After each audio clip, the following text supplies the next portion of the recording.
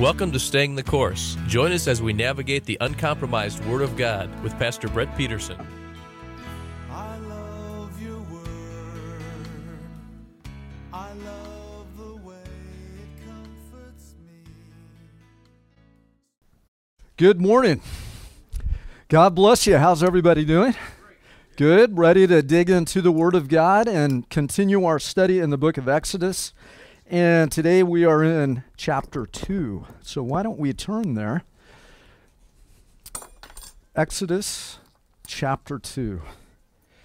And while we're turning there, let me ask you a question, and I want you to be honest. How often do you pray?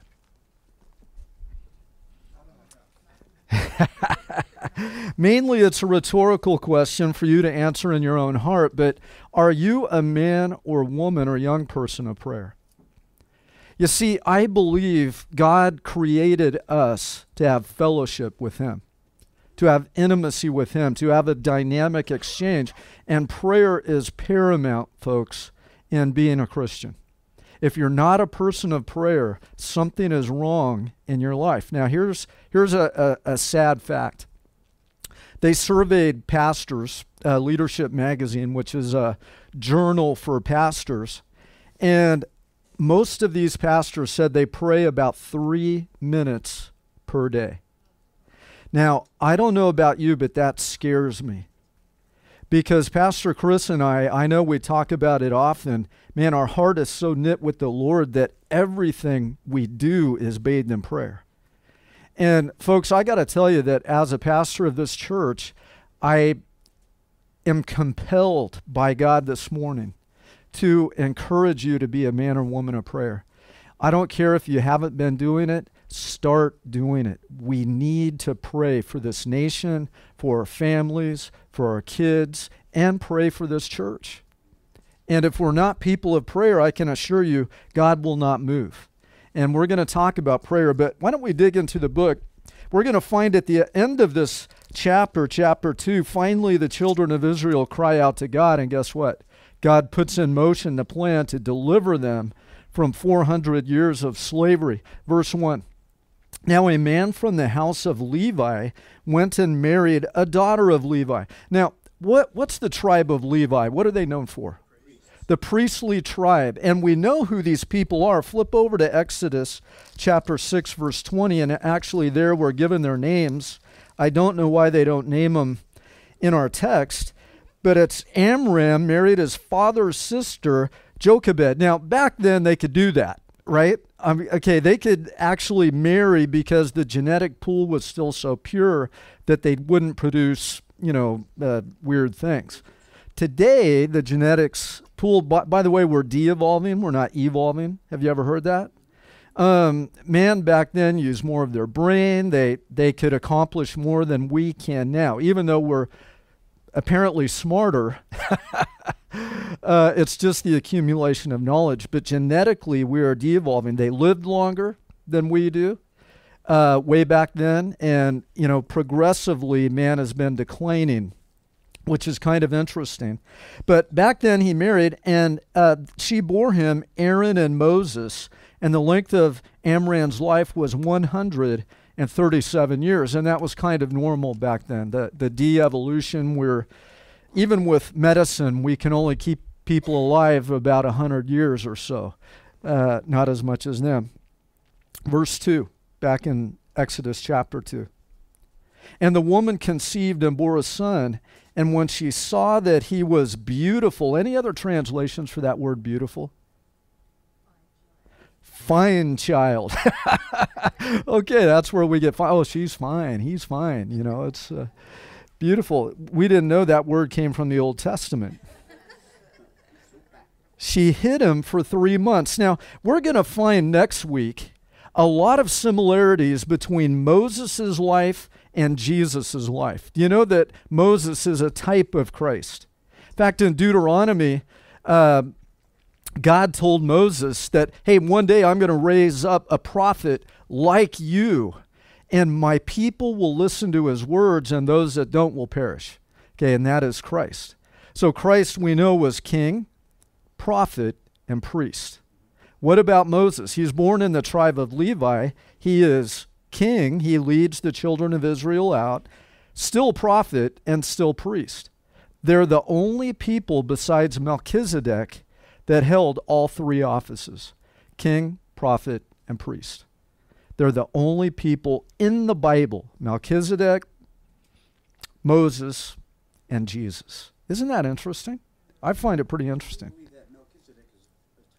Yes, in fact, Melchizedek could even be a Christophany, because as you read about him, he had no mother and father, he had no beginning nor end, and so it's very interesting when you read the book of Hebrews. Now, the time that we're at right now in our timeline is about 1525 BC. And we know Jesus, though, this is the big difference between Moses and Jesus. Moses was a good-looking man. Jesus, in Isaiah 53, and we read it last week, he has no form nor comeliness that we would be attracted to him. So even though Moses was extremely attractive and, probably all that, well, except he couldn't speak. He probably had a speech impediment. Yeah, that's right. Okay, verse 3. But when she could hide him no longer, she got him a wicker basket and covered it over with tar and pitch. And then she put the child into it and set it among the reeds in the bank of the Nile. Now, why did she do that? Go back to chapter 1, verse 22. Remember, Pharaoh commanded his people, saying, every son who is born you are to cast in the Nile, and every daughter you are to keep alive. Now, that's another similarity between Moses and Jesus. Remember in Matthew chapter 2, starting in verse 13, when the king said, hey, anyone 2 years or younger, the males, you got to kill them. And that's when Jesus fled where? To Egypt. Yeah, to Egypt. And God protected him there. So continue on, verse 4. And his sisters stood at a distance to find out what had happened to him. And the daughter of Pharaoh, who remembers her name? Hatshepsut. Hatshepsut. I'm not pronouncing it correctly, but it's Hatshepsut. Okay. Came down to bathe in the Nile with her maidens walking alongside the Nile, and she saw the basket among the reeds and sent her maid, and she brought it to her. And when she opened it, she saw the child, and behold, the boy was crying. And she had pity on him and said, this is one of the Hebrew children. Then his sister said to Pharaoh's daughter, shall I go and call a nurse for you from the Hebrew women, that she may nurse the child for you? And Pharaoh's daughter said, go ahead. So the girl went and called the child's mother. Now, isn't this interesting? So she hid Moses for 3 months. She put him in a basket, put him in the Nile, probably knowing that Pharaoh's daughter bathed in this place. She found the basket, and Moses' sister was right there, so she brought the baby out, and she immediately went to Pharaoh's daughter and said, hey, you want me to get a nursemaid for you? Notice what happens next. Verse 9. Then Pharaoh's daughter said to her, take this child away and nurse him for me, and I will give you your wages. She's going to get paid to nurse her own son. Isn't that great how God does that? So the woman took the child and nursed him, and the child grew, and she brought him to Pharaoh's daughter, and he became her son, and she named him Moses. Now, who was the Pharaoh at this time? Who remembers? Thutmoses.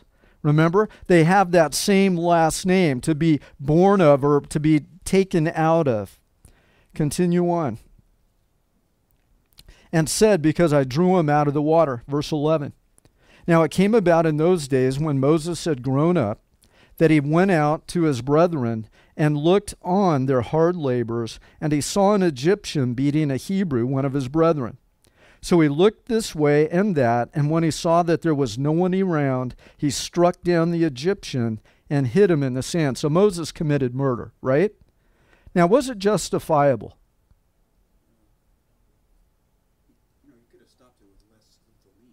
So the Egyptian was just beating a slave. That is not illegal. What Moses did was wrong. He essentially murdered this man. Continue on. And he went out the next day, and behold, 2 Hebrews were fighting with each other. And he said to the offender, why are you striking your companion? But he said, "Who made you prince or judge over us? Are you intending to kill me as you killed the Egyptian?" And Moses was afraid and said, "Surely the matter has become known." Verse 15, and when Pharaoh heard of this matter, he tried to kill Moses. But Moses fled from the presence of Pharaoh and settled in the land of Midian, and he sat down by a well. Now, Pastor Chris read about Gideon. Who was Gideon going to fight? The Midianites. Exactly. So this Midian eventually became a great nation. But this is where Moses fled to, verse 16. Now the priest of Midian had 7 daughters, and they came to draw water and fill the troughs to water their father's flock. Then the shepherds came and drove them away, but Moses stood up and helped them and watered their flock. Now this is very interesting, because back then only young maidens would water the flocks. No one else. It was beneath a man to do this. And here Moses, raised as a prince of Egypt, flees to Midian and actually waters this flock for the girls. Notice what happens. By the way, was Jesus a servant? He humbled himself, right? In fact, why don't we turn there? Turn over to John chapter 13.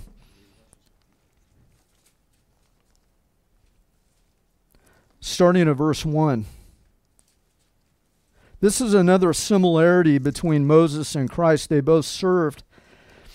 John chapter 13, verse 1. Now before the feast of Passover, Jesus, knowing that his hour had come, and that he would depart out of the world to the Father, having loved his own who were in the world, he loved them to the end. And during supper, the devil, having already put it in the heart of Judas Iscariot, the son of Simeon, to betray him, Jesus, knowing that the Father had given all things into his hands, and that he had come forth from God and was going back to God, got up from supper and laid aside his garments, and taking a towel, he girded himself. Then he poured water into a basin and began to wash the disciples' feet. Can you picture this? Here, Jesus Christ, fully God, fully man, creator of the universe, humbles himself to wash the feet of his disciples. Continue on. Verse 7. Verse 6. And he came to Simon Peter, and he said to him, "Lord, do you wash my feet?"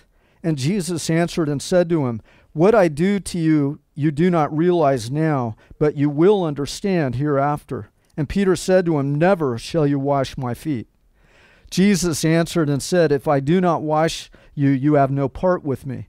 And Simon Peter said to him, "Lord, then wash not only my feet, but also my hands and my head."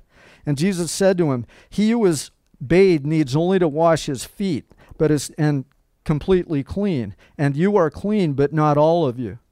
For he knew the one who was betraying him, and for this reason he said, "Not all of you are clean." Verse 12.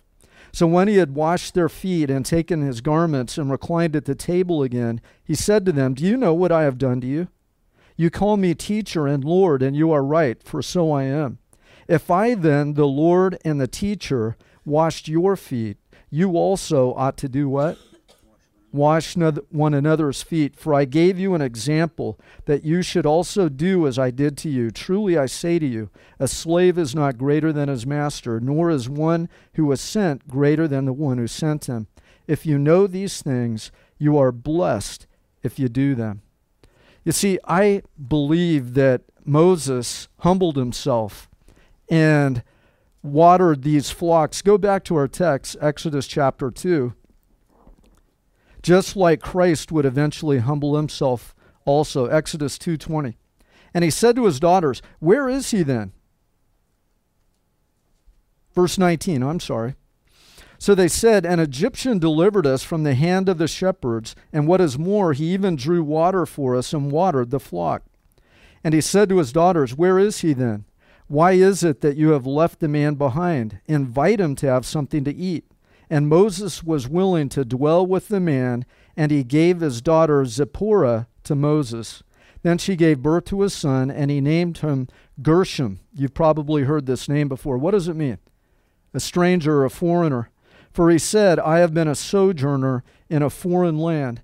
Now it came about in the course of those many days that the king of Egypt died, that's Thutmose II, And the sons of Israel sighed because of the bondage, and they cried out, and their cry for help because of their bondage rose up to God. Do you think they were fervently praying? So God heard their groaning, and God remembered his covenant with Abraham, Isaac, and Jacob. And God saw the sons of Israel, and God took notice of them. I asked you a question, how often do you pray? Do you think prayer is important? Turn over, if you would, to James chapter 4, starting at verse 1. James, all the way in the back after Hebrews. Chapter 4, starting at verse 1, it says this: What is the source of quarrels and conflicts among you? Is it not the source your pleasures that wage war in your members? You lust and you do not have, so you commit murder. You are envious and cannot obtain, so you fight and quarrel. You do not have because what? You do not ask. Is prayer important? Does it change things? Absolutely. Never think, well, God knows everything. He knows what I'm going to say before I say it, so why should I pray?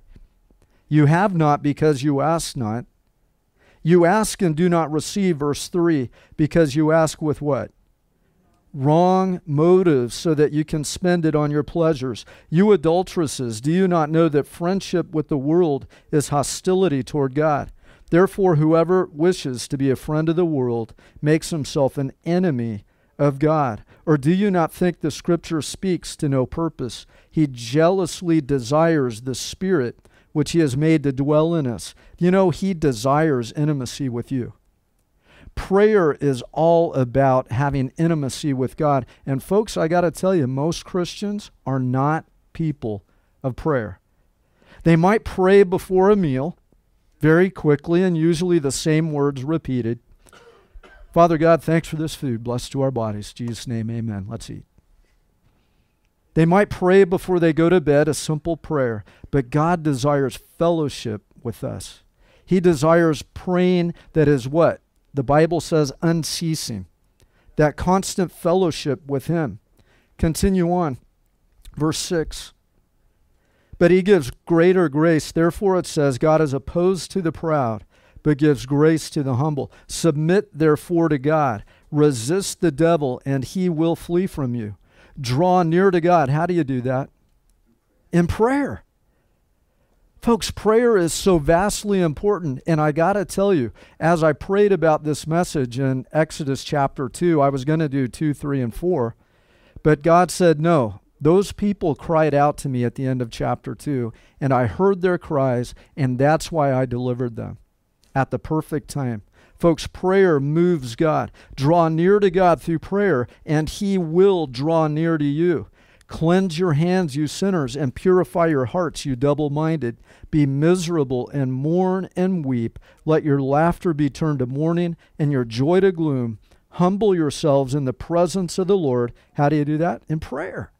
How do you go into the presence of God? Through prayer. And he will do what? Exalt you. You see, folks, I believe as a pastor of Living Water that I've failed to encourage you to pray. We used to be a praying church. Who remembers that? I mean, we had prayer meetings every week. We did a lot of prayer. And when Pastor Harry moved on to do his ministry, and I think he's living up in Big Bear now, by the way. You can still pray for Pastor Harry. He was our prayer pastor. And so he would encourage us to pray. When he left, there was a void left, and I have neglected to really push you to come to prayer meeting once a month. You know, the second Sunday of the month is our prayer meeting, 5 o'clock. One Sunday a month, on Sunday evening, we ask that the church come together and pray. Is that too difficult? Is that too hard?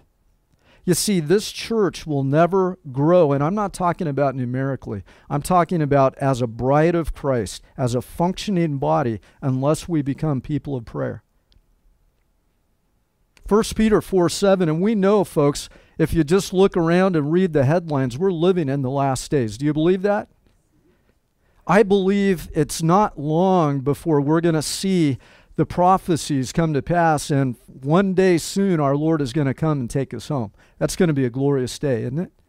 What a day that will be, when my Jesus I shall see. Who remembers that old hymn? What a day that will be when my Jesus I shall see. Okay, 1 Peter 4:7. Yeah, I won't sing. Oh, my Lord, have mercy. Jake, you're not going to Texas, man. No, I'm just kidding. Jake and Jen bought property. We got to pray for them, right? Looks like they're going to be moving to Texas. So one thing we need to be praying for is a worship leader at this church. Amen? Yeah. We've gone through a lot of worship leaders, sent them out, and man. So, Jake, you're going to start a church out there, right? We'll support you. 1 Peter 4:7, the end of all things is near. Therefore, what? Be of sound judgment and sober spirit, under the influence of nothing but the Holy Spirit, for the purpose of prayer. Folks, in these days, there is a dumbing down of Christians. They are not critical thinkers. They're not standing for truth. They have become so compromised that they look just like the world. God is calling out his people to pray, to be people of prayer, and not 6 times a day like some people do, or 3 times a day, but constantly throughout the day, to include God in your life, to pray for the purpose of prayer. Why? Because we are in the last days. Acts 2:42. The church, when it was born, they continually, how often? Continually devoted themselves to the apostles' teaching. That's the word of God. And to fellowship, breaking bread together. And to what? Prayer. Everyone kept feeling a sense of awe. Now, I grew up in a Pentecostal church. I went to church to feel God. Yeah, did anyone ever go to a Pentecostal church? I went there to get that emotional rush. You know what I mean? I worshiped God, not for the sake of worshiping God, but to feel good. I wanted that, whoo-hoo, yeah, jumping up and down and crying, and I felt God. Now, if you devote yourself to the Word of God, to the apostles' teaching, to fellowship with other believers, and a prayer, you will feel God.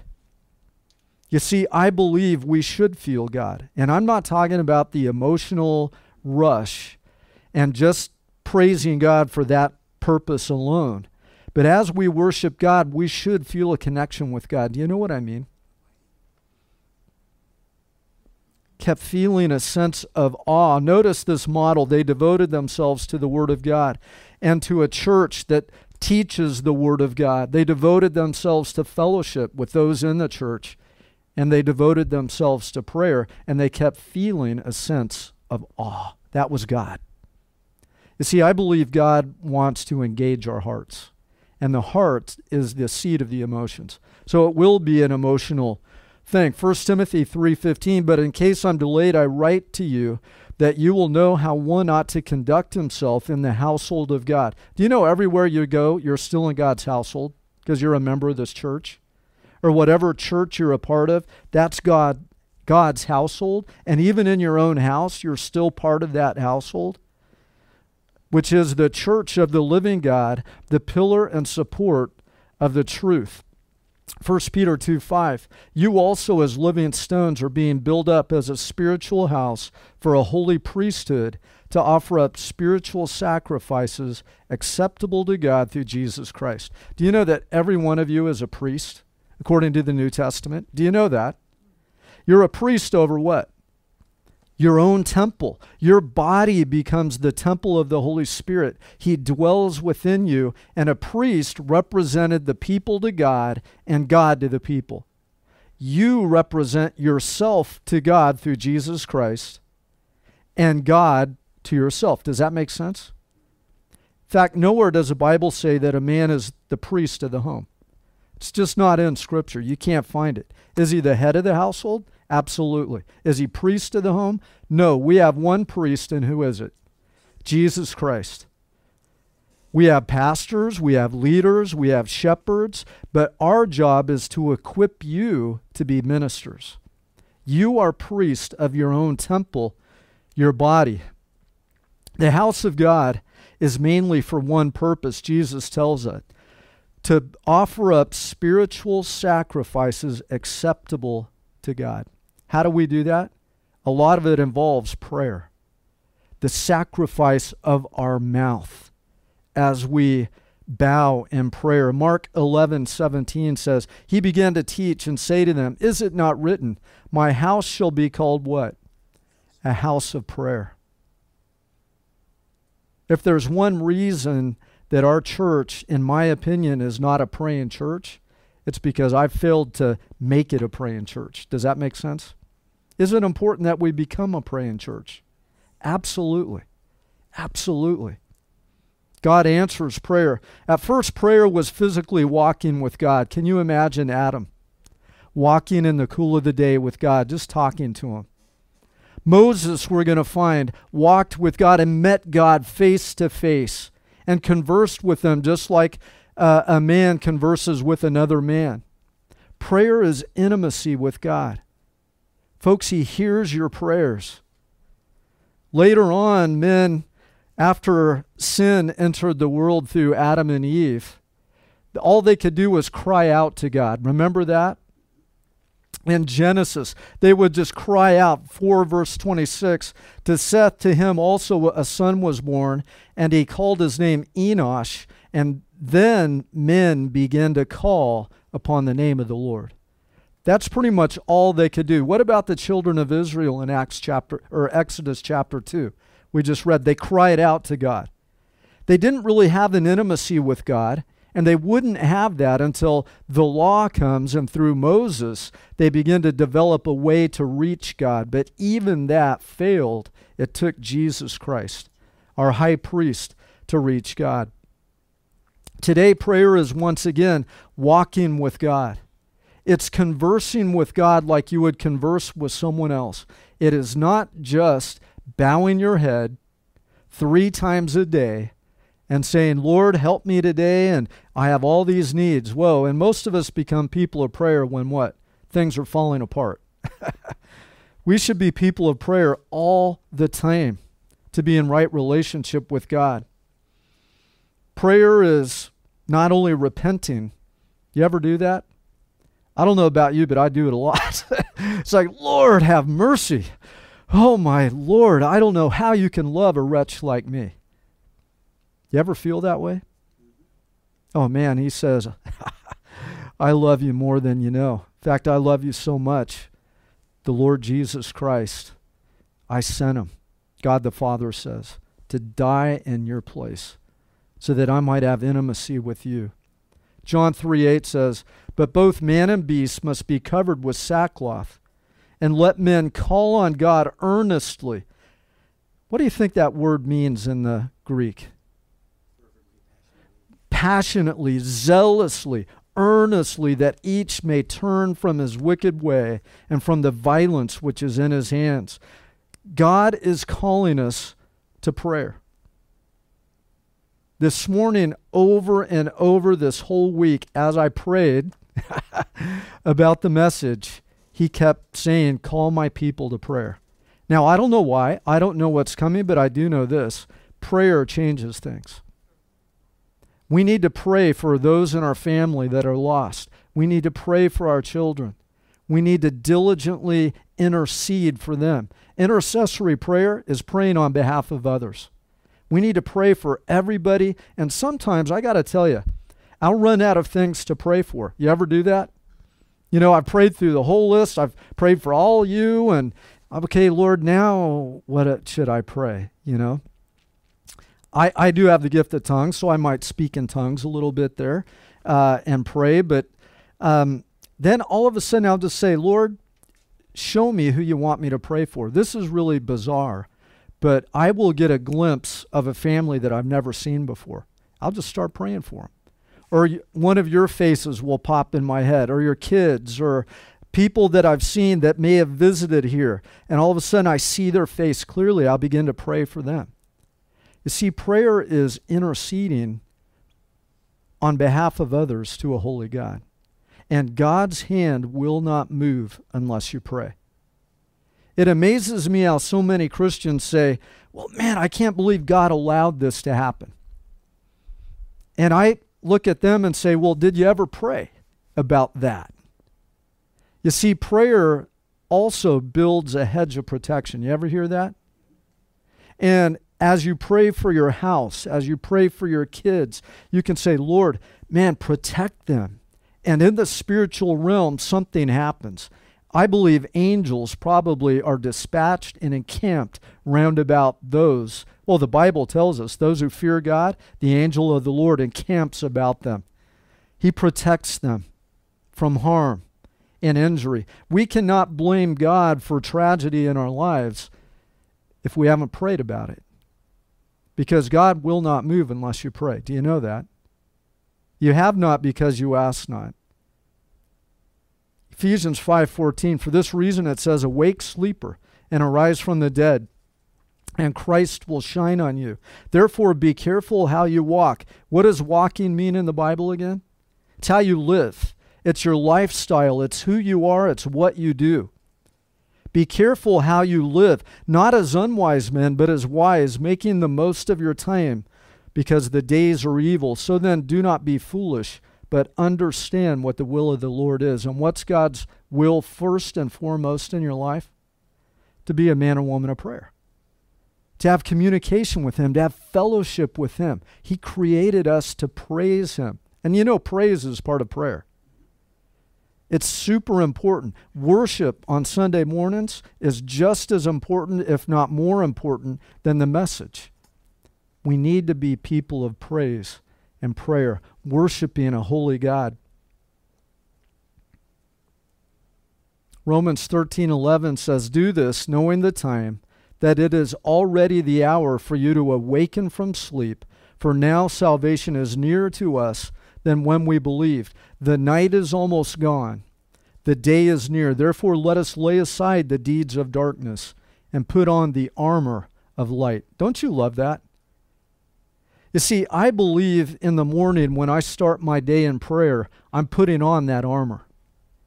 And the armor of God, the shield of faith, the sword of the Spirit, which is the word of God, my feet shod with what? The preparation of the gospel of peace. Everywhere I walk, I'm prepared to proclaim the gospel of Jesus Christ. The breastplate of righteousness, which is really what? Faith and love. It's faith and love. Folks, the night is almost gone. The day is at hand. And God is calling His people to pray. We've got to pray. What does that song say? I think it's a rap song or something. If you're going to make it today. Who sings that? Oh my Lord, have mercy. Lord, save his soul. Is he a Christian? Is he? Oh, hallelujah. So you got to pray, MC. You got to pray. Whoa. If you're going to make it today, yeah. No longer do we hide from God like Adam did, folks. If anyone that you love has ever given you the silent treatment, you know how hurtful that can be. But how often do we do that to God? I'm ashamed to say that I used to be a man that walked with God in prayer all the time, every day, all day. Everywhere I went, I prayed. It seems past month or so, it's like all of a sudden I've worked the whole day, been so busy, and oh man, I didn't pray. Didn't have lunch either. I've been too busy. Lord, it's interesting how God's message applies to all of us. So I'm going to make a covenant with you. I'm going to become a man of prayer again. I pray that you all would become men and women of prayer too. It affects everything in your life for the good. Your countenance will change. We will find in the book of Exodus that when Moses spent time with God, he actually glowed. Isn't that cool? You know, have you ever met someone who just spends so much time in prayer that they seem like they're glowing? You know, I mean, it's not physical, but they're radiant. You see the glow. It's all about seeking the Lord. Proverbs 8:17 says, I love those who love me, and those who diligently seek me will find me. I love that promise. But the word there, the operative word, is diligently seek.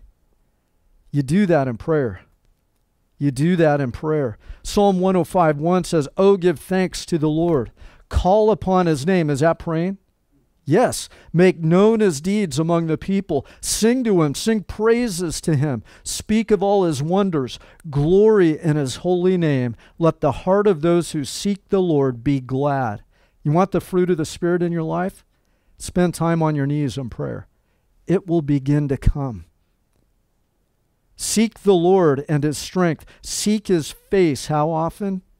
Continually. Remember his wonders which he has done, and his marvels, and the judgments uttered from his mouth. You will seek me, Jeremiah 29:13, and find me when you search for me with what? All your heart. Prayer involves every ounce of your being, your heart, your mind. That's why we're commanded, love the Lord your God with all what? Your heart, mind, soul, and strength. Are you doing that? Are you living your life for God? Are you including him in prayer?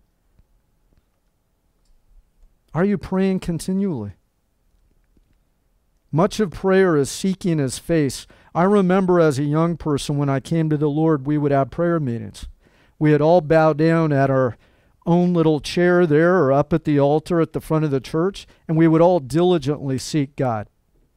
Any of you remember those old-time prayer meetings? Man, we would get on our knees and diligently seek God. And we would see miracles. We would see God's hand move. We used to sing a song, Give Me That Old-Time Religion. Give me that old-time religion. Give me that old-time religion. Give me that old-time religion. It's good enough for me. It was good enough for Grandpa. It was good enough for Grandma. It was good enough, for the donkey. I don't know, but I really believe, and I used to preach, man, I don't want the old-time religion. I want a new move of God in my life. Does that make sense? But now the older I get, it's kind of like, wow, I miss those old prayer meetings.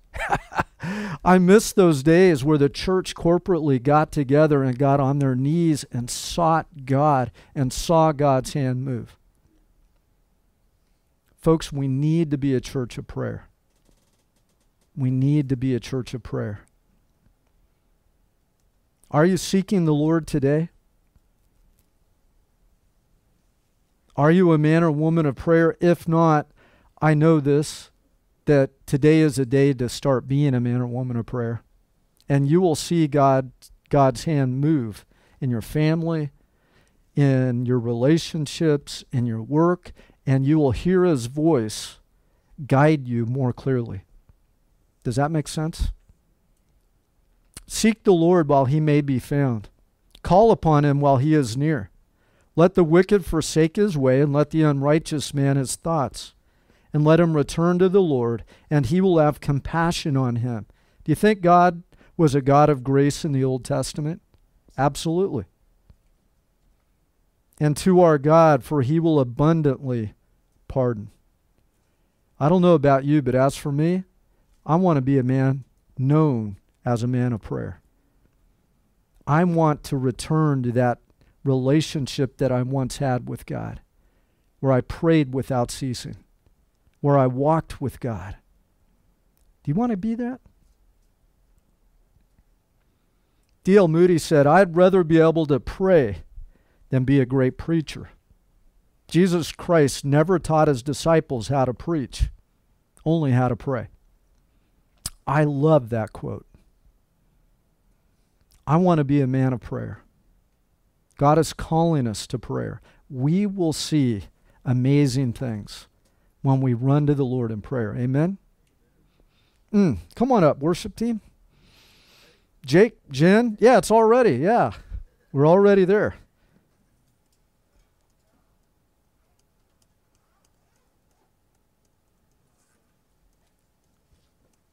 You said the second Sunday? Second Sunday of the month. The second Sunday of the month of May is Mother's Day. Oh, we're going to change it. Thank you, Maura. So next month it'll be the third Sunday. Can't do it on Mother's Day. Yeah, right? There's a quote this guy wrote in the 1800s. The one concern of the devil is to keep Christians from praying. He fears nothing from prayerless study, prayerless work, and prayerless religion. He laughs at our toil and mocks at our wisdom, but trembles when we pray. Folks, I like this guy from the 1800s. Because if there's anything that we learn from the great men and women, not only in Scripture, even Jesus himself, they all got away and prayed. They all became men or women of prayer. We need to do it. This old hymn says, Satan trembles when he sees the weakest saint upon his knees. I want to make Satan tremble. I want to do great exploits with God. John Wesley said, give me 100 people who fear nothing but sin and desire nothing but God. Such alone will shake the gates of hell. That's what I want in my life. That's the kind of church we need to be. Amen? All right. So I'm skipping a lot in this message today. Oh, read Philippians 4 through 8 later on. And there we're exhorted, hey, everything by prayer and supplication with thanksgiving, let your requests be made known to God. And what? The peace of God that transcends understanding will guard your heart and your mind in Christ Jesus. And then he goes on to say, think about whatever is good, whatever is pure, whatever is noble and good report. That whole text, read that, meditate on that today. Let's be a church known for prayer. Amen? And restores my soul, satisfies my need. Thank you for listening to Staying the Course with Pastor Brett Peterson.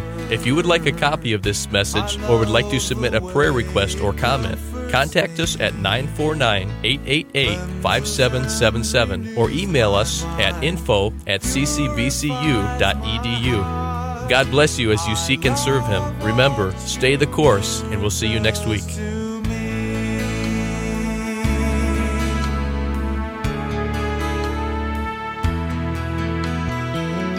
I love your word.